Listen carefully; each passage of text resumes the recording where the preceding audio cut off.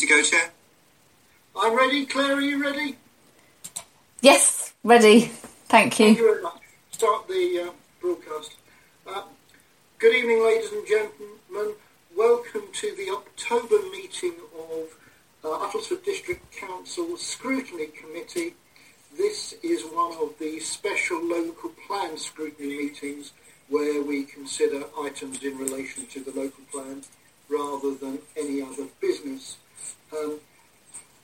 Particular welcome to Councillor Storer, who's attending as chair of the local plan leadership group, and to Councillor Sutton, who is the substitute for Councillor Storer on this committee. Welcome.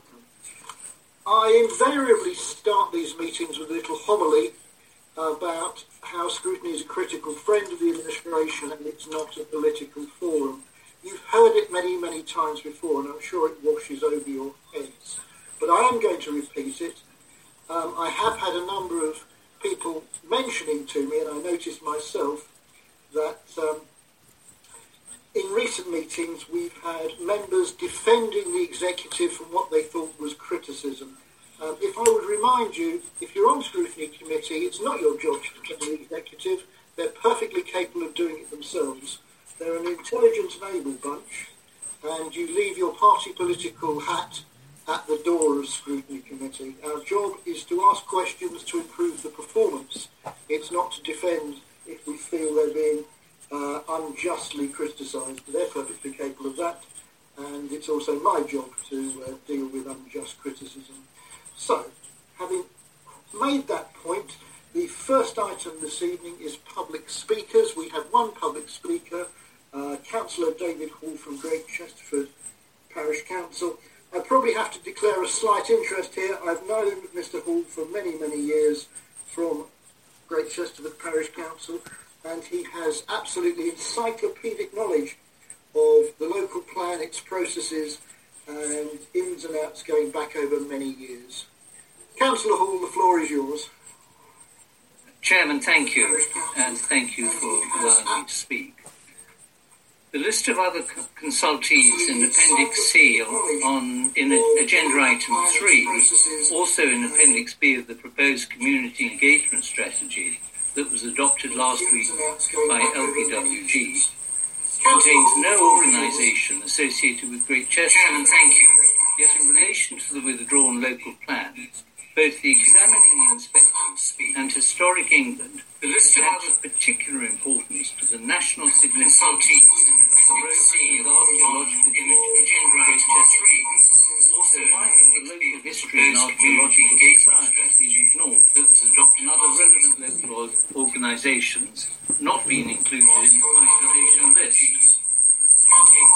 The documented record concerning shows that the same office is now proposing close local consultations and failed last time to respond to my parish council's detailed analysis and criticism of all the site evaluation related to the NUPC site, failed to respond failed to follow up expert landscape, archaeological and transport evidence,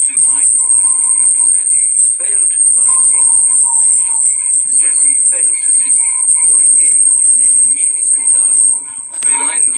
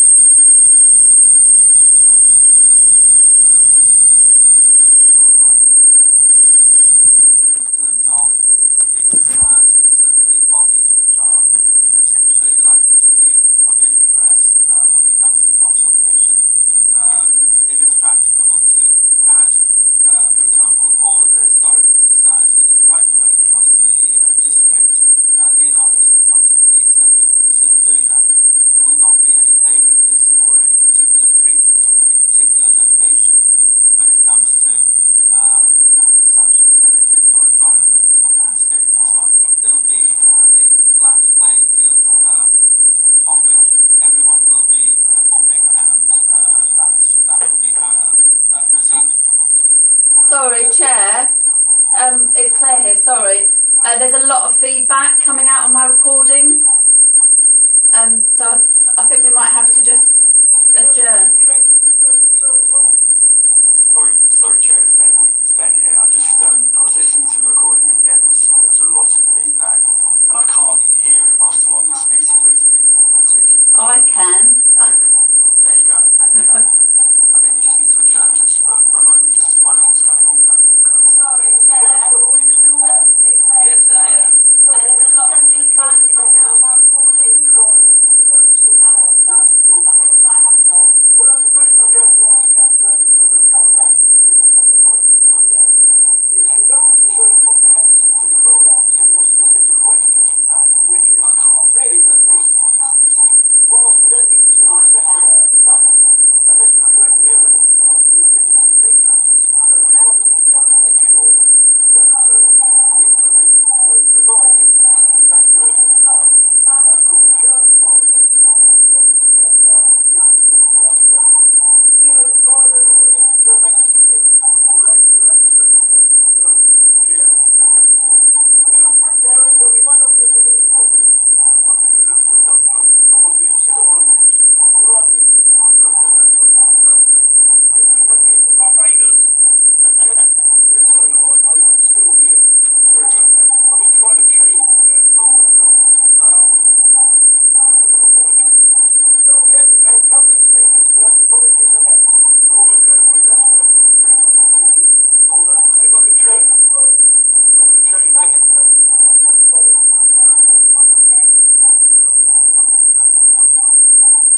Ben, I can hear the meeting in the background. Yeah? What, and it's now playing okay? No. So I've got ringing. So I've got a lot of feedback, but I can also hear like there's another. It's almost like there's another meeting in the background. I've moved the device. Have you stopped recording this meeting? Please hold, your meeting has been temporarily adjourned.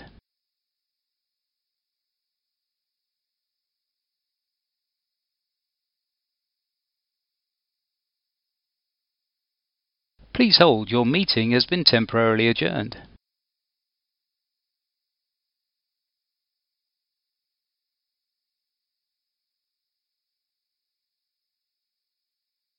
Please hold, your meeting has been temporarily adjourned.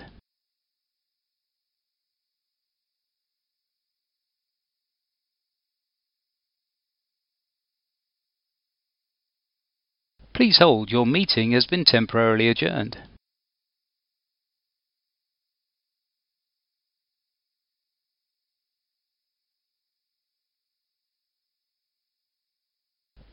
your meeting has been temporarily adjourned.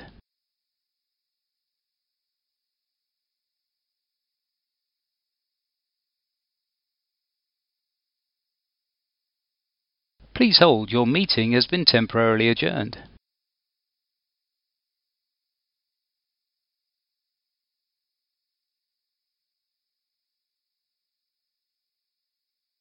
Please hold, your meeting has been temporarily adjourned.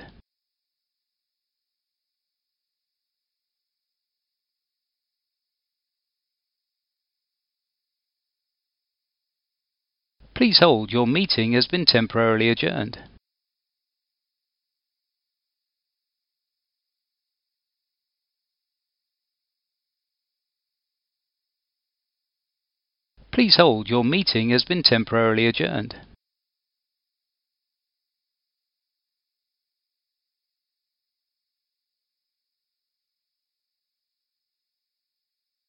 Please hold, your meeting has been temporarily adjourned.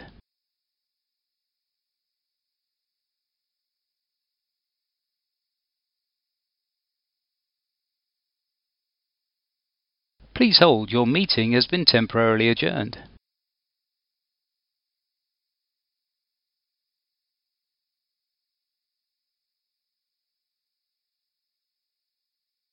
Please hold, your meeting has been temporarily adjourned.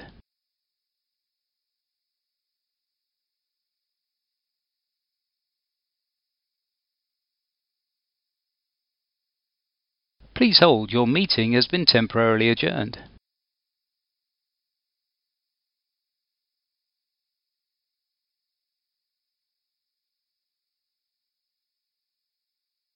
Please hold, your meeting has been temporarily adjourned.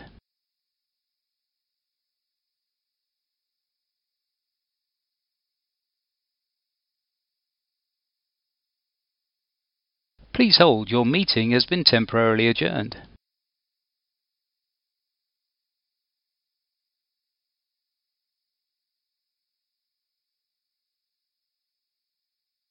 Please hold, your meeting has been temporarily adjourned.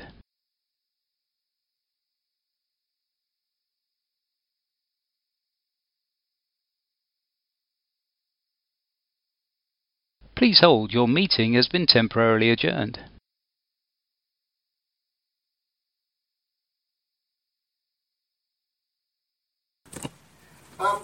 Apologies to members of the public listening at home for that brief adjournment. We had a couple of technical problems. Please hold, your meeting has been temporarily adjourned. We could fix those. We are under public speaking item of this Scrutiny Committee. Mr. Hall from Councillor Hall from Great Chesterford Parish. Please hold, your meeting has been temporarily adjourned. And Councillor Evans, the portfolio member for planning, is in the process of replying to them. Councillor Evans.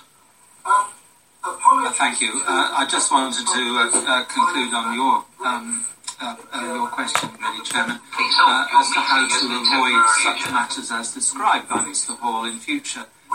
You yourself will remember that Councillor Hall and I, with you and Councillor Pavitt, are proposing to meet to review the lengthy paper and supporting documents which Councillor Hall has let me have, and I suggest that we review that. I just wanted to conclude on I don't think, as I got your question, liberty to repeat, it's not very useful to focus on what went wrong so long in the past, particularly to identify and focus upon any officers who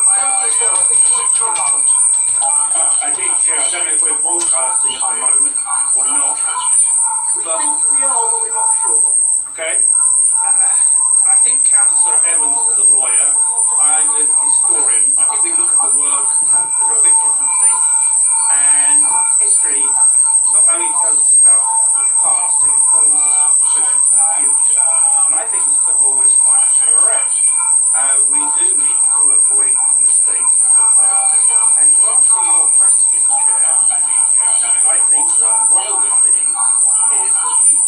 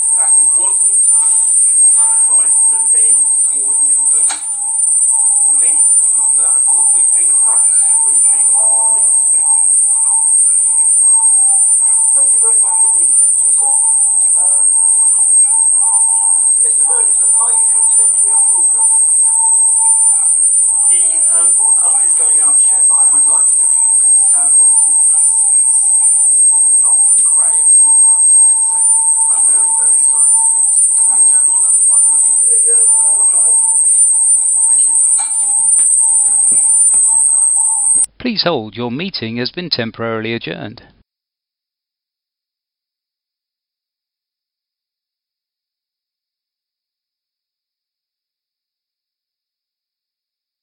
Please hold, your meeting has been temporarily adjourned.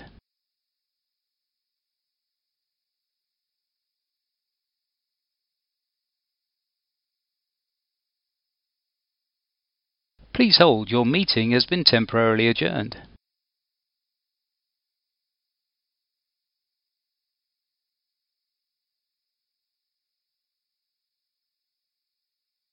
Please hold, your meeting has been temporarily adjourned.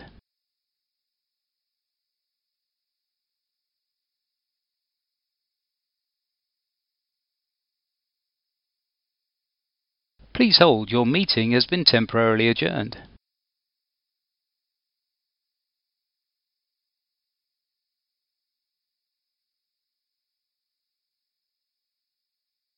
Please hold, your meeting has been temporarily adjourned.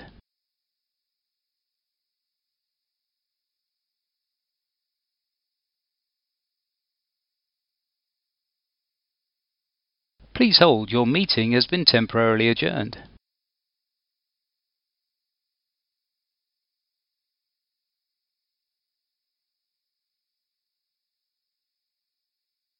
Please hold, your meeting has been temporarily adjourned.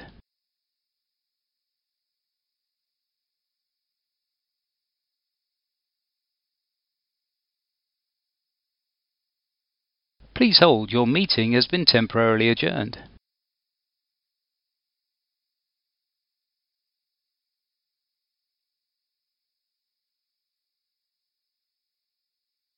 Please hold, your meeting has been temporarily adjourned.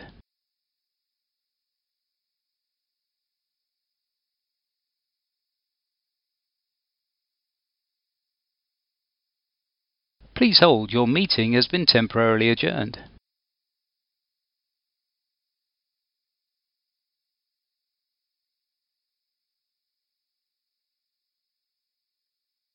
Please hold, your meeting has been temporarily adjourned.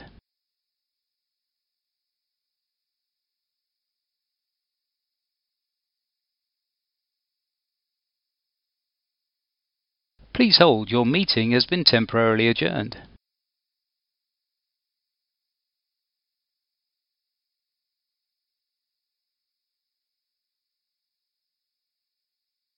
Please hold, your meeting has been temporarily adjourned.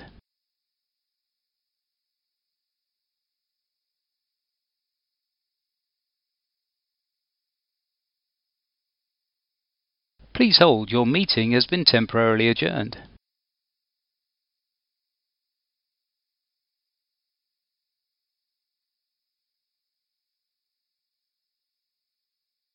Please hold, your meeting has been temporarily adjourned.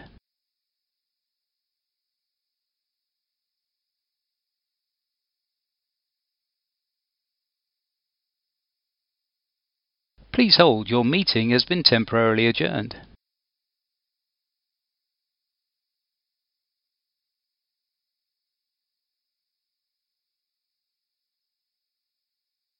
Please hold, your meeting has been temporarily adjourned.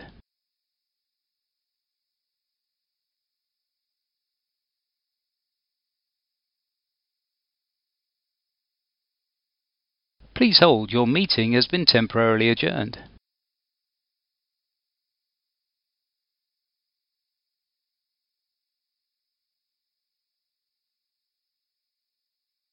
Please hold. Once again, apologies, ladies and gentlemen, for those of you listening at home. We've been having some quite protracted technical problems, and so we have another brief adjournment to try and correct them. We've not finished speaking by members of the public, and the next item is apologies for absence and declarations of interest. Do we have any apologies, please, Mr. Gibson? Councillor Dean is apologies, Chair. Thank you very much indeed. Would any member care to declare an interest in any matters on this agenda? I'm not seeing any particular matters. Good. We'll take that as nil. Minutes of the previous meeting. Now, we don't have minutes of the previous meeting. That's because, in agreement with Mr. Ferguson and Mr. Gibson, we've decided to keep the minutes in synchronisation with the type of meeting. So standard scrutiny minutes will come to standard scrutiny committee, local plan scrutiny minutes will come to local plan scrutiny, to make sure that we have some semblance of the chronology of events. So there are no minutes to be approved at this meeting. We now move on to the substantive items on the agenda. I'm going to take these slightly out of order. I'm going to take item 6 first, project management, as that is perhaps the key to the other items on the agenda. Mr. Payne, are you intending to introduce this item? Yes, please, Chair. Thank you very much. Go ahead. Great, thank you very much. So, members, on page 80, the report sets out the background to this item, and then there are some appendices. So if I can just take the committee through these key points. And I've listened very carefully to the comments that have been made already in this meeting, and the intention here is that the project management arrangements for the local plan will be very thorough and transparent. Those are really important principles, so that you as members have maximum confidence in the work that is going on the new local plan. So we are proposing a different approach in terms of how we manage that transparency and tackle the issue. On page 81, I set out the 8 principles of good project management. I think it's really important just to reflect on best practice. The fundamental first one is focusing in on the outcome. We're not doing this because it's not the process which should be driving this, it's the outcome that we are looking for. And I think it's really important as a council.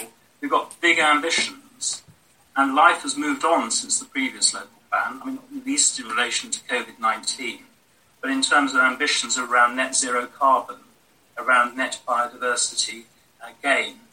And so there's a real opportunity now for us not to redo things as we did before, but to look at these issues afresh and to see how we can achieve that ambition. So that's the fundamental thing, I think, here, making sure that we're successful in having a sound plan that delivers on the corporate ambition. And a few other things there, tell it like it is. So I think the project manager who manages this system has a responsibility to provide clear advice to members and to other officers about the real situation. And the new governance arrangements which have been agreed by Cabinet for the local plan provide an opportunity for this committee to take a really key role in overseeing the process. And I think that's another key part of this, to make sure that we're clear on how we're dividing responsibilities so that we're efficient in the way that we use your time and officer time, but also we're clear on who is doing what. And I think that's another key part of this too, to say that this committee has a responsibility to receive regular reports which you're confident are accurate and nothing is held back. And also an additional requirement which wasn't in the arrangements before. When you, in April, decided to withdraw the local plan and start a new one, there was a commitment, and it's at the top of page 82, to provide a report on a quarterly basis to MHCLG about the progress being made on the local plan, including slippage in the programme that may be encountered, accompanied by full explanations. Before being sent, these updates will be referred to a member group. So that was a resolution of full council. And my proposal on this report is this committee that is that member group, and that essentially is that the quarterly return goes through this committee. So just looking at what is it then, how do you satisfy yourself that you've got a very good handle on what is happening, what is actually happening, and that you've got trust in the officers that are doing this job for you, because that's what we are doing. We are doing this for you, so collectively for the council. So The first of these appendices is the risk register, and if I can just refer you to page 85, and this is Appendix 1, and this sets out all the current risks that we've identified. And the intention is that this register will be prepared or kept up to date all of the time. And for those of you who are very sharp-eyed, I think you will have noticed that the risk register that's attached to the PID is not the same as the one attached to this report. And that's simply because in the few days that the PID was put together, we've already added in some additional points into the risk register. The PID risk register just simply shows what we thought the risks were at project initiation. Even in those few days, we've added additional ones. And so this document really sets out what the risks are, and then what we need to do about that, and then what we think the risks are after the mitigation. The second appendix is set out on page 89. So how do you as members, or indeed we as officers, manage this huge amount of data, which will cover a number of years? So I'm suggesting 3 levels to really be able to get that handle on what is happening. This is the top level one. This is the dashboard. So I've likened this to being in a vehicle. And this is to give you an idea of the speed and if we've got any warning lights. So hopefully we can avoid crashing or breaking down. And so this report on page 89 shows the position on the 30th of September at the end of the second quarter, and you will see that there are 86 tasks which are in the project plan at that point in time, of which 38 were completed, 45 in total started, 3 not started. And then there's a breakdown of where we think they are in terms of their red, amber and green status. So red being there's a significant problem, amber being there could be a problem, and green that everything's on track. And in that I should say that you could have things that are not started which are within the green slot. So it's and then there's an arrow there which shows change. So each time we report to you, we show the difference. At the moment it's neutral because this is the first report. The third appendix is workstream status. So that was, I just showed you the speed at which we're going, whether there are any warning lights overall. The workstream status on page 90 is more like an executive summary. And there's a narrative about where we are, and then I've pulled out some of the key issues which need to be addressed, and then some of the risks. Overall, the position at this moment, as we sit here this evening, is that I think the new local plan is on amber. And that's because we need the project initiation documents to be approved by Cabinet on the 20th of October to remain on the timeline. If the Cabinet are satisfied and the project initiation documents go through then it'll turn green. If they're not, it'll go red. So that's really a heads up on where we are overall on the executive summary.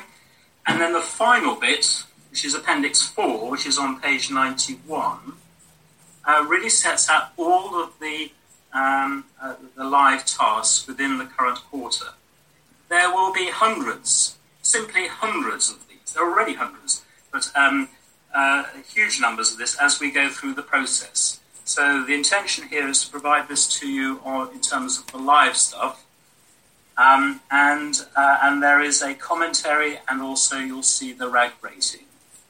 I would highly recommend that you do not go through this line by line in this meeting, because frankly, Chair, you would be here for 2 or 3 days.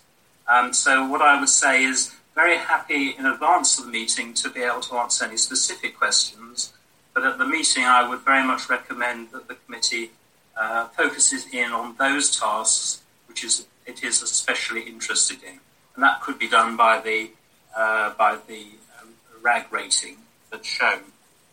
So, Chair, those are the reports that I'm recommending that the committee receives. This report is about the process. It's not about the individuals who are running this. This is really around the process and making sure that you're satisfied that you are getting the information that you require to take a judgment. And the question is then, what do you do with this? Having seen that, then if there are changes, we report that back through to Corporate Overview Board, or the officers to action, or through to the leadership group and on to Cabinet. So there are a number of different actions to be taken on the strength of your scrutinisation or scrutiny of these reports. Chair, I hope that's helpful. Happy to answer any questions. Thank you very much indeed, Mr. Payne. That was extremely helpful. I can assure you we will be taking your advice and we won't be getting in detail. That is better handled elsewhere, and I'm sure you will be very much on top of that. A number of councillors have got their hands up already. If I could just remind councillors of the process we've agreed for this. Our lead members for the local plan are Councillors Christiani and Coote, and I'm going to ask them to direct any questions they have to Mr. Payne first. Everybody who wishes to speak will, of course, have plenty of opportunity to speak. Councillor Christiani, before you start, I believe you had a point you wish to make on another matter. Absolutely, Chairman. I really have to sort of raise a declaration of interest in looking at item number 1, and I'm fearful I might open a can of worms if there are more members here, but I'm a member of the National Trust, which apparently is one of the consultees. Thank you very much. So, on this particular agenda item, I really have to commend the work that Mr. Payne's done to get us to this point. I have to say, on a personal note, I feel like we've made huge progress since the last Scrutiny Committee meeting, and actually we're seeing something we can truly comment on, which is great. We've already sort of spoken at length outside of this meeting, but I think the key question for me, which has arisen since, is what continues on when we look at that risk assessment and we identify that there are specific points that are the highest risk. So if something's rated at 20, do we then put in place an action plan or a specific work programme to ensure that we're trying to bring that down, or we're trying to sort of counteract the potential impacts of that? Okay, Chair, shall I answer that? I think the role here is for the committee to identify those issues which need attention. I think that this would be an instruction normally to the officers to be able to action a particular point you felt had not been properly addressed. I think the other thing is that there's a question of judgment on some of the risks. So as officers and through the Corporate Overview Board with the Chief Executive chairing, we've taken our view about what we think those risks are. But you might have a different view about that. So, and that might then elevate the actions that need to be taken, both in terms of priority or in terms of scope. So I think the fundamental thing here is it's up to the officers to action and address these points, and helpful for you then to be able to tell us whether you think we've done enough or whether we need to do more. I mean that's all well and understood, and I certainly think it's right that the officers spearhead any of these sort of action points as they come. It's your job to do so. It's more the fact that I guess I was scared or worried. You know, you always see red and think, crikey, danger. And so some of the points that are raised in the risk register, even after mitigatory measures, are still in the red, as it were. And so I guess it's not a question of who's going to do it, who's going to take action, but rather what sort of procedure is in place, or how are we going to take action, you know, because those points will remain red unless something urgent is done, I'm assuming. And so whilst it might be the officer's job to do exactly that, is there any kind of next step for those particularly urgent action points? Or is it just a case of getting them done as you normally would within the normal work programme? Do we give them special attention, I guess, is what I'm asking. Yeah. Well, again, I'd say it depends very much on the issue. So, one of the issues, for instance, at the moment are the changes to national planning policy and the lobbying that's been done both at officer and member level. So it may be in that discussion because some of these things are simply out of our control. In terms of, for instance, the standard housing methodology, which would have such a profound impact on our district, paying up from 700 houses per annum to 1,200, for instance. So I think it's right that we recognise those things which are really, really important, and the fact that we're not completely masters of our own destiny here. But I think the judgment then is to say, well, have we done everything we possibly can where we've got an issue, like, for instance, the housing methodology issue? Is there anything else that can be done, given that it's going to have such a profound impact upon our district? That's great. The final sort of comment that I'd like to pass, really, is at the detail, the levels of detail. I think that's spot on to have a dashboard and then go into further detail. Clearly, we will have something sort of oven ready to go to MHCLG when we report to them. I've asked you this before, but I'll ask you here in this particular forum. Is this the way that it's going to be packaged? Is this what we will see when it comes to us the next time around, albeit, with the changes as we start to make progress? Indeed, yeah. I think that this is a very good start. If we need to change some of the way we present it, we can do that. But I think this is a very good start, and if you find it helpful in this format, this is what we would do. Great. I have to agree with the intention there, and also the fact that we as a scrutiny committee will be responsible for that sort of final check. I think that's the right and proper thing to do. Any more questions, Councillor Criscione? Councillor Coote. Where am I? Good evening, Simon. As Chris said, we were fortunate enough to have a little pre-meeting, and I enjoyed that. You kindly sent to me the ragging question that I asked you, and obviously I looked at it. The only thing that I'm not quite sure of, Simon, is the question I asked was how we come to address the ragging, who puts it in, how's it put in, where's it come from. You kindly sent to me the answer that obviously is fairly straightforward, because it's something that you've, I don't quite know the terminology you use, but you've taken it from a box of tricks really and put it on there. It doesn't really explain to me how you, as the progress chaser, will enter any of that data into it, I'm afraid. So that's a question that perhaps you can give to me offline. I'm quite happy to take that. So it's not a criticism, it's an observation that when I looked into it, I did what any normal person would do and looked at the pocket of tricks that you'd taken it. But it doesn't, there's about 8 ways you could actually adjust that, and I'm not quite sure which way you're going to do that. But my other question, which is more important, and it's one that I'll be asking on several occasions tonight to different people, is about resources. This is a very comprehensive piece of work you've done, and I thanked you before, and I'll thank you again for it. But in your opinion, do you think you've got enough resources? And that may be officers, it may be other people. But it seems to me that, and a lot of councillors, I have to say, that the process so far has been pretty slow. And we're probably running behind what most councillors would want us to be achieving.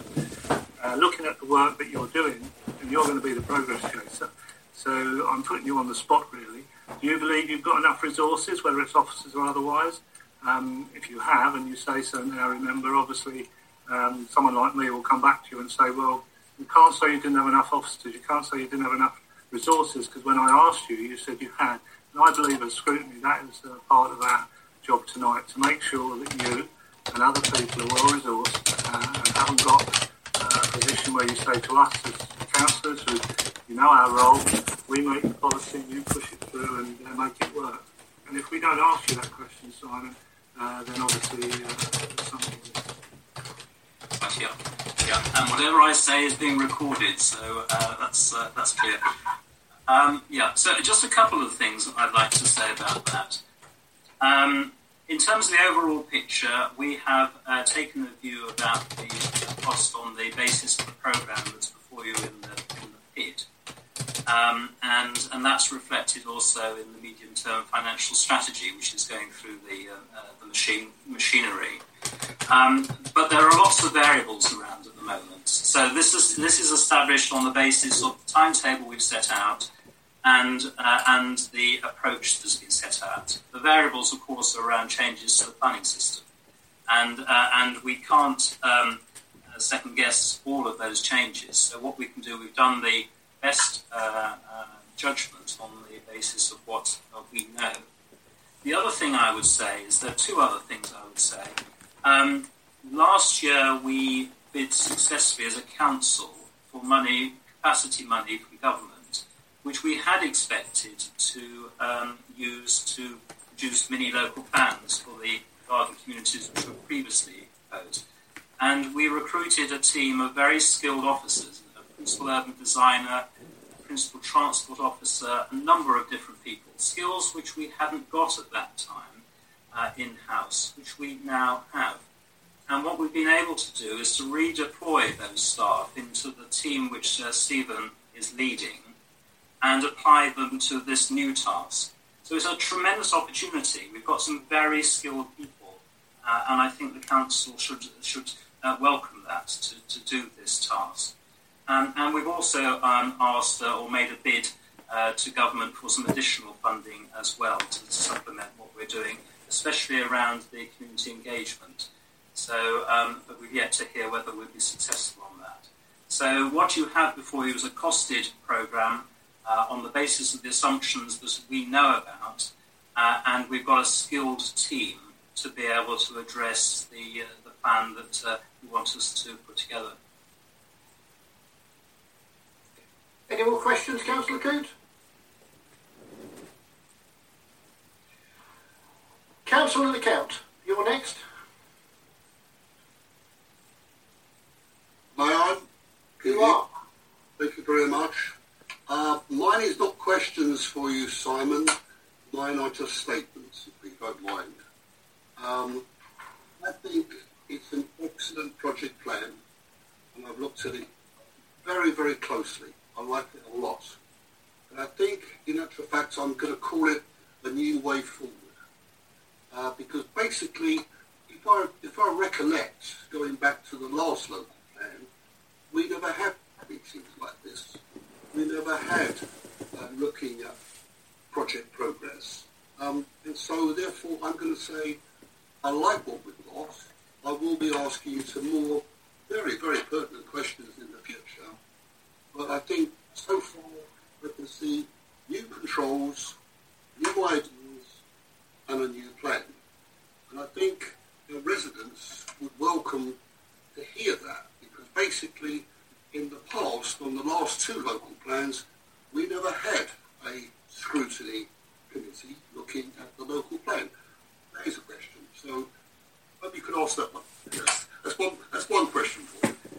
So on the basis, good controls, good plan, good ideas, and a new plan going forward. I think most residents have always been concerned about, well, we've tried it twice, so what's going to be different this time? Well, I think I've actually answered those questions, and I think you've answered those questions tonight as well. So, anyway, that's my one question to you. New plan, new ideas, new control. Yeah, and I would say, yes, this is a different way of approaching it and a different role for scrutiny, looking at the project plan in this way. So the answer to that is yes. Any further questions, Councillor LeCount?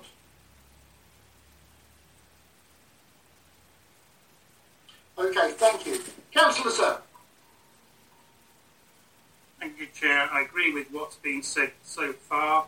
I'm pleased about the project plan that we've got in front of us, and I think Mr. Payne has answered the questions as well. I'd just like to draw the committee's attention to the areas in red.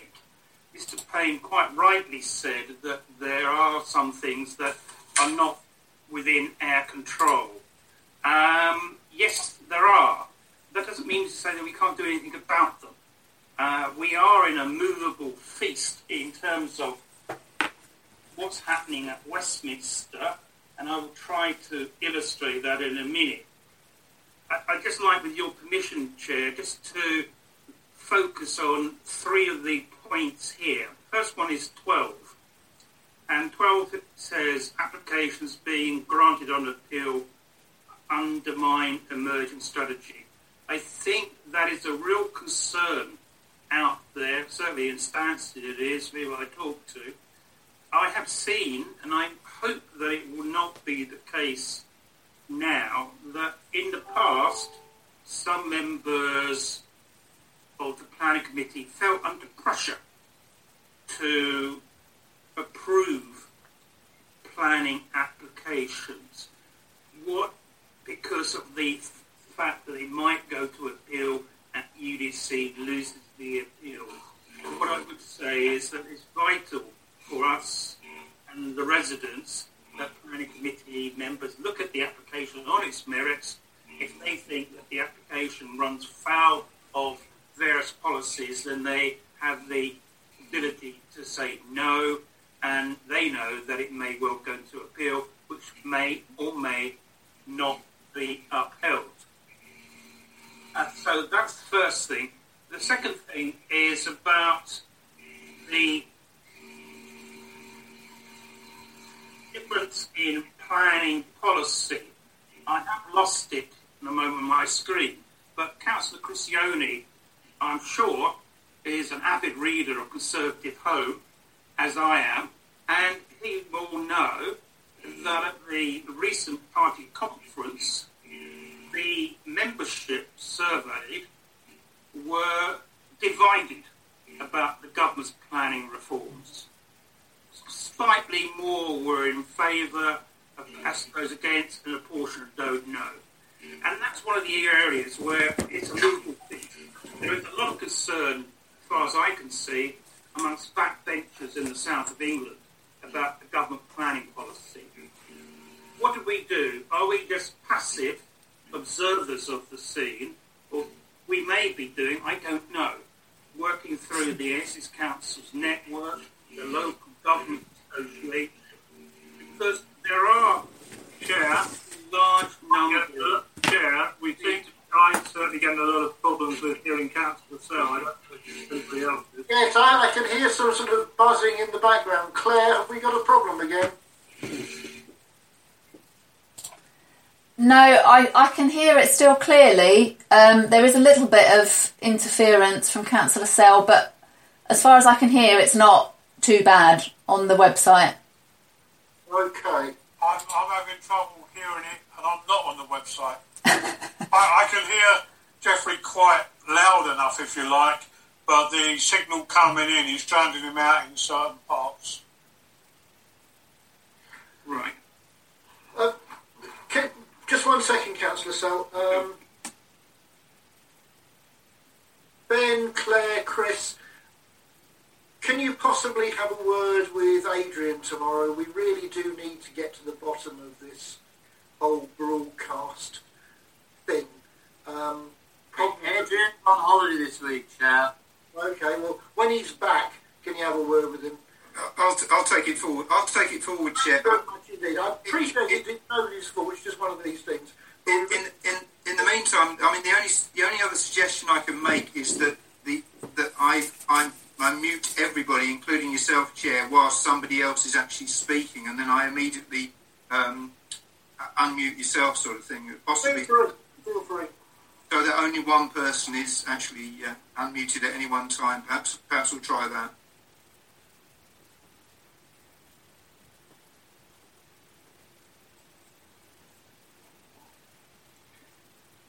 Go ahead, Jeffrey. Thank you. I don't know if people listening caught what I was trying to say earlier on. I was agreeing with Mr. Payne that there were some things identified as red, where we have limited control over. For example, planning methodology, housing methodology, planning policy. However, that doesn't mean to say that we are passive. Councillor Lodge and Mr Harborough will know better than I as to what extent are we trying to influence the government through our membership of the various Essex councils, through our membership of the local government association.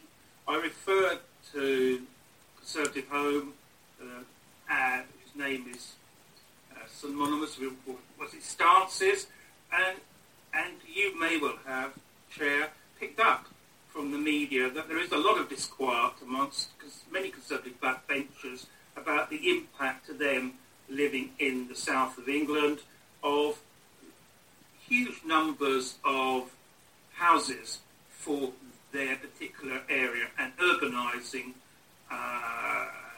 many green fields and also green belt as well. So my question is to whether they can answer it, Councillor Lodge or Councillor Evans or Mr Harborough. What are we doing to try, with others, to try to influence government policy? Thank you.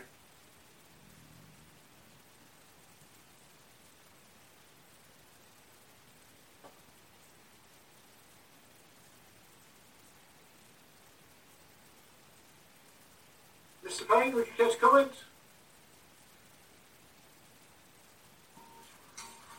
In terms of influencing government policy, we're making representations through the officer channels. So we've had meetings with NHCLG, and of course, as the council, making representations to the consultations. We've got the consultation coming up on the white paper. So there's action there which is being taken, and as further consultations come through, we will be active there. We're also using our networks as well to find out how like-minded authorities are dealing with the issue. I don't know if any members, Councillor Evans or the leader, wants to comment on the member perspective on that. Councillor Evans, leader. Sorry, shall I go first, John? Yes, do. Well, just in relation to Essex County Council, for example, and the position of the other district authorities within Essex, among the portfolio holders, and as you probably will know, there is a planning portfolio holders meeting across the county held, and at the last meeting it was resolved that there would be a collective response submitted to the white paper, and there will be a meeting, I think, in the third week of October to review the form of response that will be submitted. Of course, each district has, in relation to housing numbers at least, a slightly different view of matters. Our neighbour, for example, in Braintree, its housing numbers will emerge rather more favourably, if that's the right way of putting it, than ours. So everyone's got their own boat to row. But in relation to the white paper, I think it would be interesting to see the extent to which there will be commonality among the different district councils. Braintree has already drafted a reply to the consultation on the white paper, and it would seem to me anyway that the views that they hold on some issues would not be coincidental with the views which we're likely to be holding. So I think we do have to bear in mind that it's up to us to make our own points of view to the extent that they are different from those of others. But we will certainly be doing things collectively as well, yes. I'd like to move on from this particular point. So, Leader, do you have any observations to add?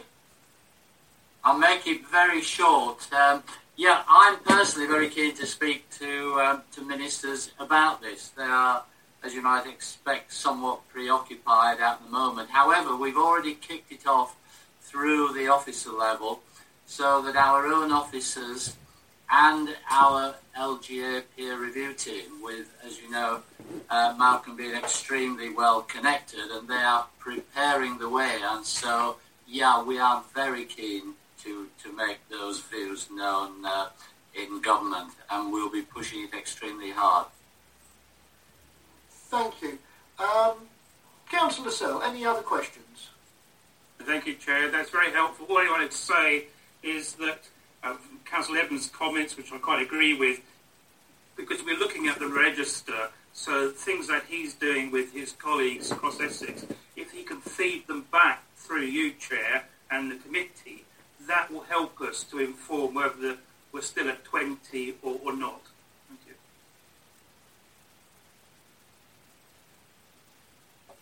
Thank you. Councillor Driscoll. Yes, thank you, Chair. Message for Mr. Payne, if I may.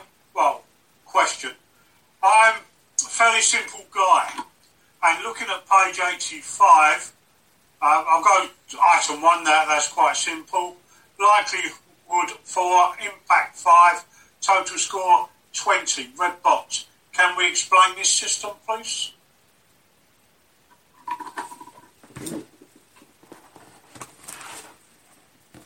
Sorry, can you repeat the page, Jeff? Yeah, it's page 85, and it's the risk assessment. So we've got a risk score of likelihood 4, impact 5, and total score red box 20. 4 and 5 in my mind is 9. Can we explain the third column, please? Total score. Sure. The scoring works the same in both sets of columns. So if you look at page 85, you've got the risk score, which is sort of towards on the left-hand side, and then on the other side you've got after risk score. The likelihood column is scored out of 5, and that's 0 is there's no likelihood, 5 is it's a dead certainty, and then the impact again is scored 0 to 5. So impact 5 is pretty catastrophic in terms of potentially what it would do to our local plan. 0 impact, it has no impact. And so simply it's the times likelihood times against impact to give the score, and then that then determines the traffic light signal. And it's the same for the after risk mitigation as well. So what you're saying is that you don't add the 2 columns together, you times them. Exactly, multiply them. Precisely. Thank you very much. Thank you, Chair. Thank you, Councillor Driscoll. Councillor Storer, I see you'd like to make an intervention as Chair of the Local Plan Leadership Group. Go ahead, please. If I may, Chair, thank you. I'd like to ask a question of Mr. Payne and put it forward as a matter for the members gathered here to consider. And it's this. With regard to this issue of project management, is it appropriate that this body, this committee, is the most appropriate one to consider it in detail? Given all the roles, remits and tasks of other related governance organisations, such as the leadership group and the corporate overview board, might it be more appropriate that one of those has that responsibility? And please don't think I'm advocating the leadership group, because I'm not, despite a couple of the members wanting that to be the case. And I just wondered how comfortable you are with how it sits together with the various other functions that these groups will have, and that this body is the most appropriate one.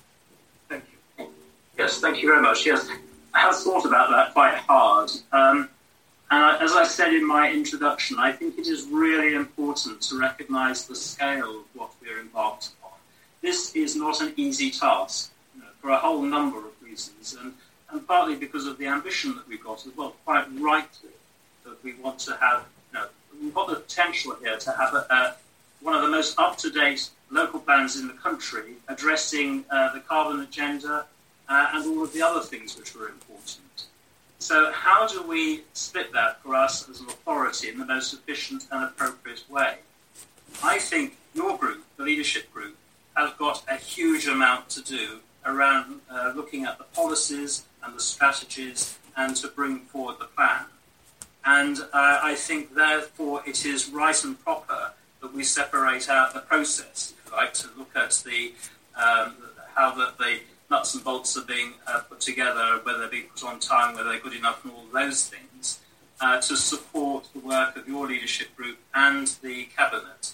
I think that's really important. So I see this as a complementary role. It was very interesting what the chair said at the beginning of this committee, which is that this committee is a critical friend. And I think this is a very effective way for the committee to be able to engage. And there may be something which is coming up here which is a gap, which may be of interest to the leadership group, which may impinge upon the policy formulation or the strategy. And therefore, very helpful, I think, for this committee through this process to say, well, we think this is something that may be an issue. Could you look at this? So I think it's entirely complementary. And I think by tying it into the resolution of the Council, to have this responsibility to advise government about how progress is going on, I think that that's a very appropriate thing. So I think this is a good model, and I would certainly recommend it. You can take, Councillor Storer. I have a follow-up question, if I may, Chair. Well, in the interest of efficiency and effectiveness, would that mean, and thank you for your answer, by the way, I don't disagree with it at all, would it be, or might it be appropriate, at least on occasion, for this committee then to report back to the Corporate Overview Board if they have a more hands-on approach as to addressing issues as they crop up, rather than let it go through to Cabinet, Executive, or whatever else? Thank you. Yeah, I think that the way in which the scrutiny carries out its function and the issues that we're dealing with should be dealt with in a appropriate to that particular issue. So there may be a matter which is goes to the heart of the matter which scrutiny wants to draw to the attention of Cabinet. There may be matters which are more appropriately forwarded through to the leadership group. And overall, the Corporate Overview Board has to keep a handle on what's happening across the piece. So I think the Corporate Overview Board is going to be advised about that. There may be issues. You might come along to me and say, well, actually, there's a very specific operational point here which we think should be attended to. And that's simply a matter of passing that information to Stephen, and Stephen's team addresses it. You know, that there may be a very specific thing. We don't need to go through all the bureaucracy and use up member time or senior officer time.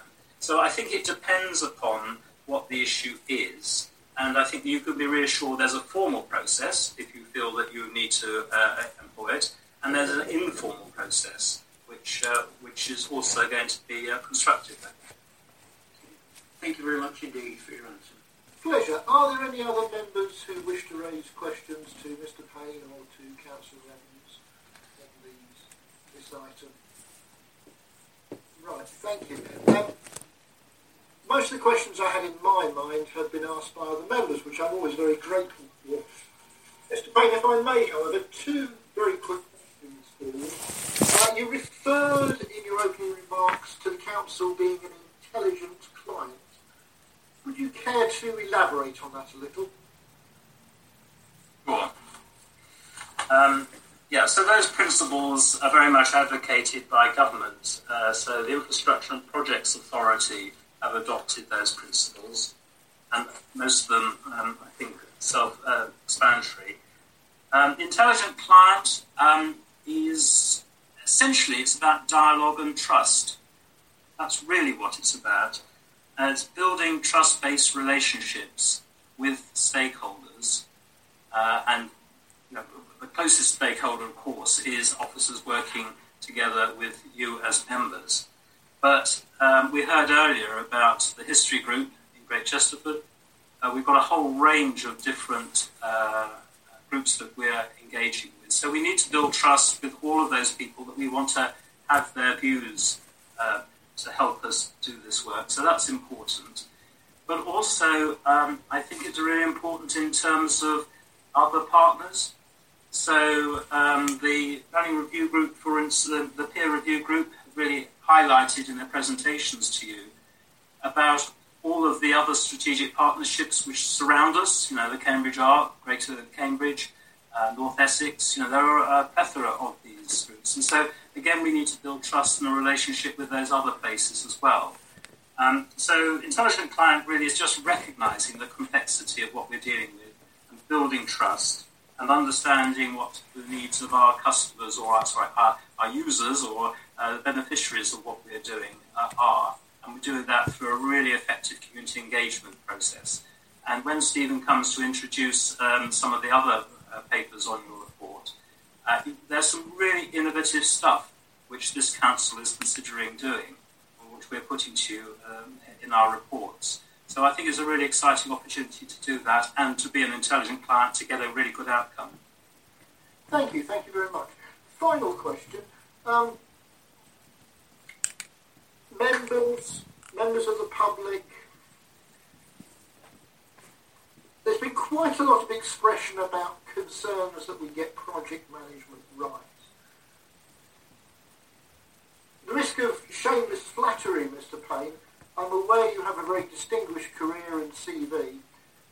It might be helpful if you were to outline some of your experience to us, and also perhaps how you intend to go about the process of project management and to engage various stakeholders.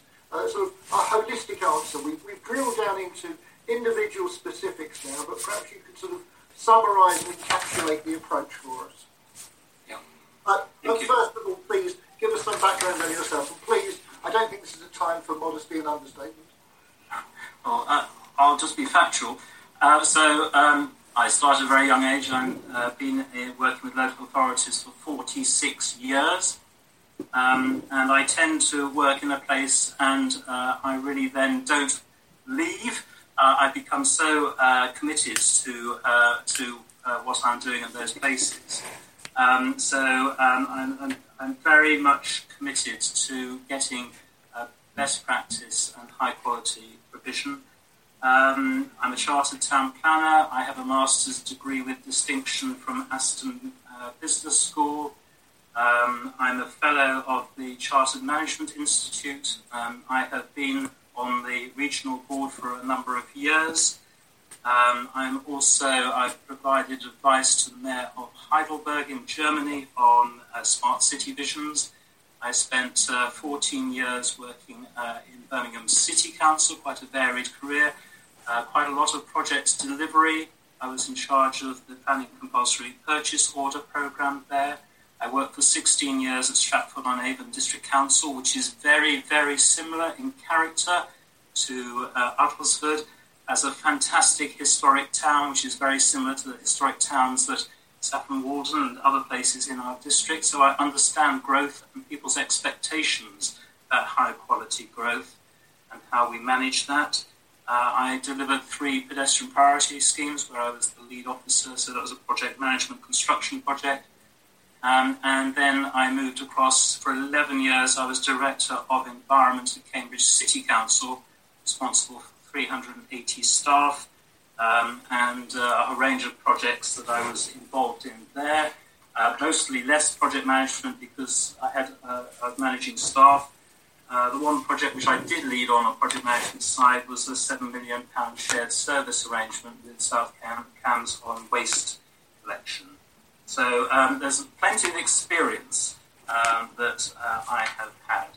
And what I draw from that experience is how important it is for officers and members that work together for there to be trust. So in terms of what we've just been discussing, we can have the most fantastic methodology, technically brilliant, but actually if there isn't a constructive dialogue going on and trust between officers and members, it won't work. And the other thing which I've learned, and I think this is a really important point in Cambridge, was the strength of partnership work where it's done correctly. So Cambridge City had a very constructive relationship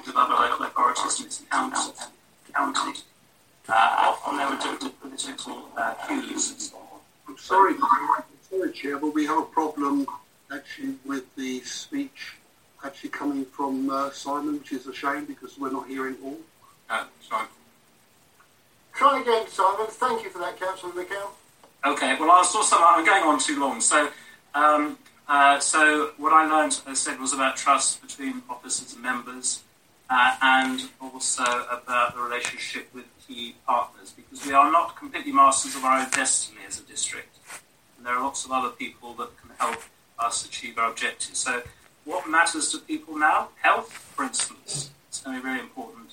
Education, transport. And so we need others to help us to get a really successful outcome.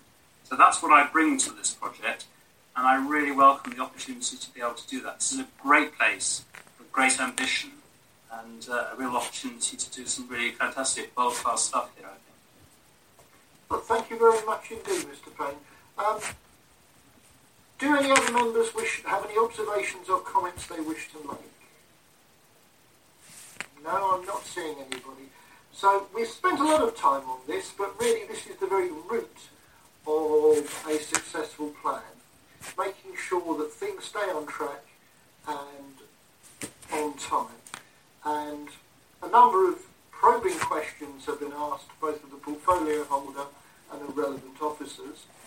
I feel comfortable that we can recommend with enthusiasm this project management proposal to Cabinet. Would other members be in agreement with that? So, can I have a proposer for a motion that we recommend this to Cabinet for approval? And I recommend it to Cabinet. Thank you, Councillor Catt. May I have a seconder? I'll second it, Chair. Fight there between Councillor Driscoll and Councillor Coote. I'll take Councillor Driscoll on this occasion. Please don't take it personally, Councillor Coote. All those in favour? I think that's unanimous. So, thank you very much indeed, Mr. Payne, Mr. Glenday, Mr. Miles. That has been a very, very, very interesting and informative discussion. We're now going to move on to the second substantive item on the agenda, which is the local plan project initiation document. Mr. Payne, are you introducing this, or is it Mr. Miles or Mr. Glenday? I think it's Mr. Miles, I think. Stephen, you? Steve? Yes. Thank you, Chair. Thank you, Chair. Much of what Mr. Payne has discussed in the final item, cover first, covers the issues here. Project initiation document is the first of three process-type documents before you today, which have been before local plan leadership group a week or so ago, and you've seen earlier versions of late in August. The documents following the meetings in August have been updated to take into account the views of the peer review team and to ensure that we are, as best as we can, taking into account the potential changes to the planning system through the white paper. So it's a process-type document. It is to go on to Cabinet on the 20th for agreement.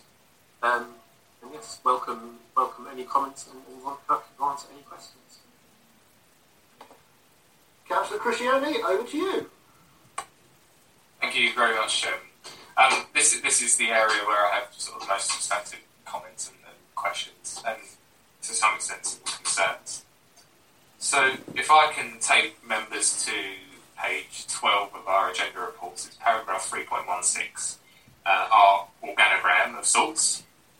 I want to talk and I want to ask questions around procedure, decision-making and constitutionality, and I think that's something which we should hold a great sort of sense of priority. That's the basis on which we operate. So, you'll have no doubt heard the saying, if it walks like a duck and so on, and it's probably a duck. I think I'm finding in practice, and the view shared by many members, that what's written down in that organogram isn't actually playing out in practice. So I have a question for the Cabinet member on that line. What then would you say, Councillor Evans, if I put forward the notion that the local plan leadership group is turning out in practice to be a decision-making body in itself, and that it's some sort of separate executive whose apparent responsibilities it is to formulate and prepare a local plan, even if that responsibility is earmarked on the organogram for the executive? I have further questions to that, but as an initial kind of question, I hope you might be able to pass comment.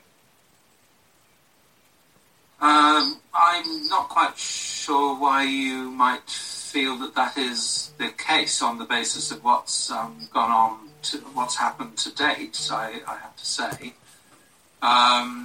the LPLG, I think, has acted as a review body and is simply there to make recommendations. I don't see that the work that they have been asked to undertake is effectively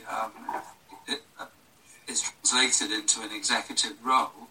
But equally, of course, there has to be a membership group of some sort or another, in this case LPLG, which is going to be spending the time and has the time resource available to look at things in detail. I'm not quite sure where there might be an issue or a problem arising in that respect. So perhaps if there's something that concerns you particularly, then perhaps I can think about that and consider it. But I mean, that's thank you. So the notion that I just put forward wasn't mine originally. This is something that's been brought to my attention in conversations with the Centre for Public Scrutiny. They've expressed their concern that a working group of Cabinet, in this case the local plan leadership group, has effectively no basis in the Constitution in the way that it's currently operating. And the main question there is, why is the chair of the committee a backbench councillor? That's a horrible term, but a backbench councillor. And why isn't the chair of the committee the Cabinet member for planning? It seems appropriate that if this is a working group of the executive, and that it's the executive's role to spearhead and put forward a local development plan for council to approve, why then isn't there that relationship with the executive member outside of you attending? And I know you do contribute to that meetings, but are we happy as a scrutiny committee? I guess I would ask fellow members, but also I'd ask you, are you happy that that's formal enough for your liking? Can I just interject there for a second, please, Councillor Crisciani? Councillor Evans, Councillor Crisciani has asked some very interesting questions. We're all happy that the project management side of this activity is now well-founded, but I think, like Councillor Crisciani, I still find page 12 a little bit baffling, and I think Councillor Crisciani's got some very good points that need answering, and perhaps both you and Councillor Storer could address. In relation to the chairing of the LPLG, the decision had been taken quite some time ago that I, or whoever is the portfolio holder, should not chair that particular group in order that there should be a degree of check and balance, if I can put it that way, between the LPLG, so that they are able to express views independently, given that the chairman is not a member of the executive, that they are able to express views and undertake work independently of the administration, so as to provide that additional distinction, as it were, between the administrative function and the membership at large. So that was the philosophical reason for that. Having said that, of course, it is the case that in many local authorities, the portfolio holder chairs the equivalent of this particular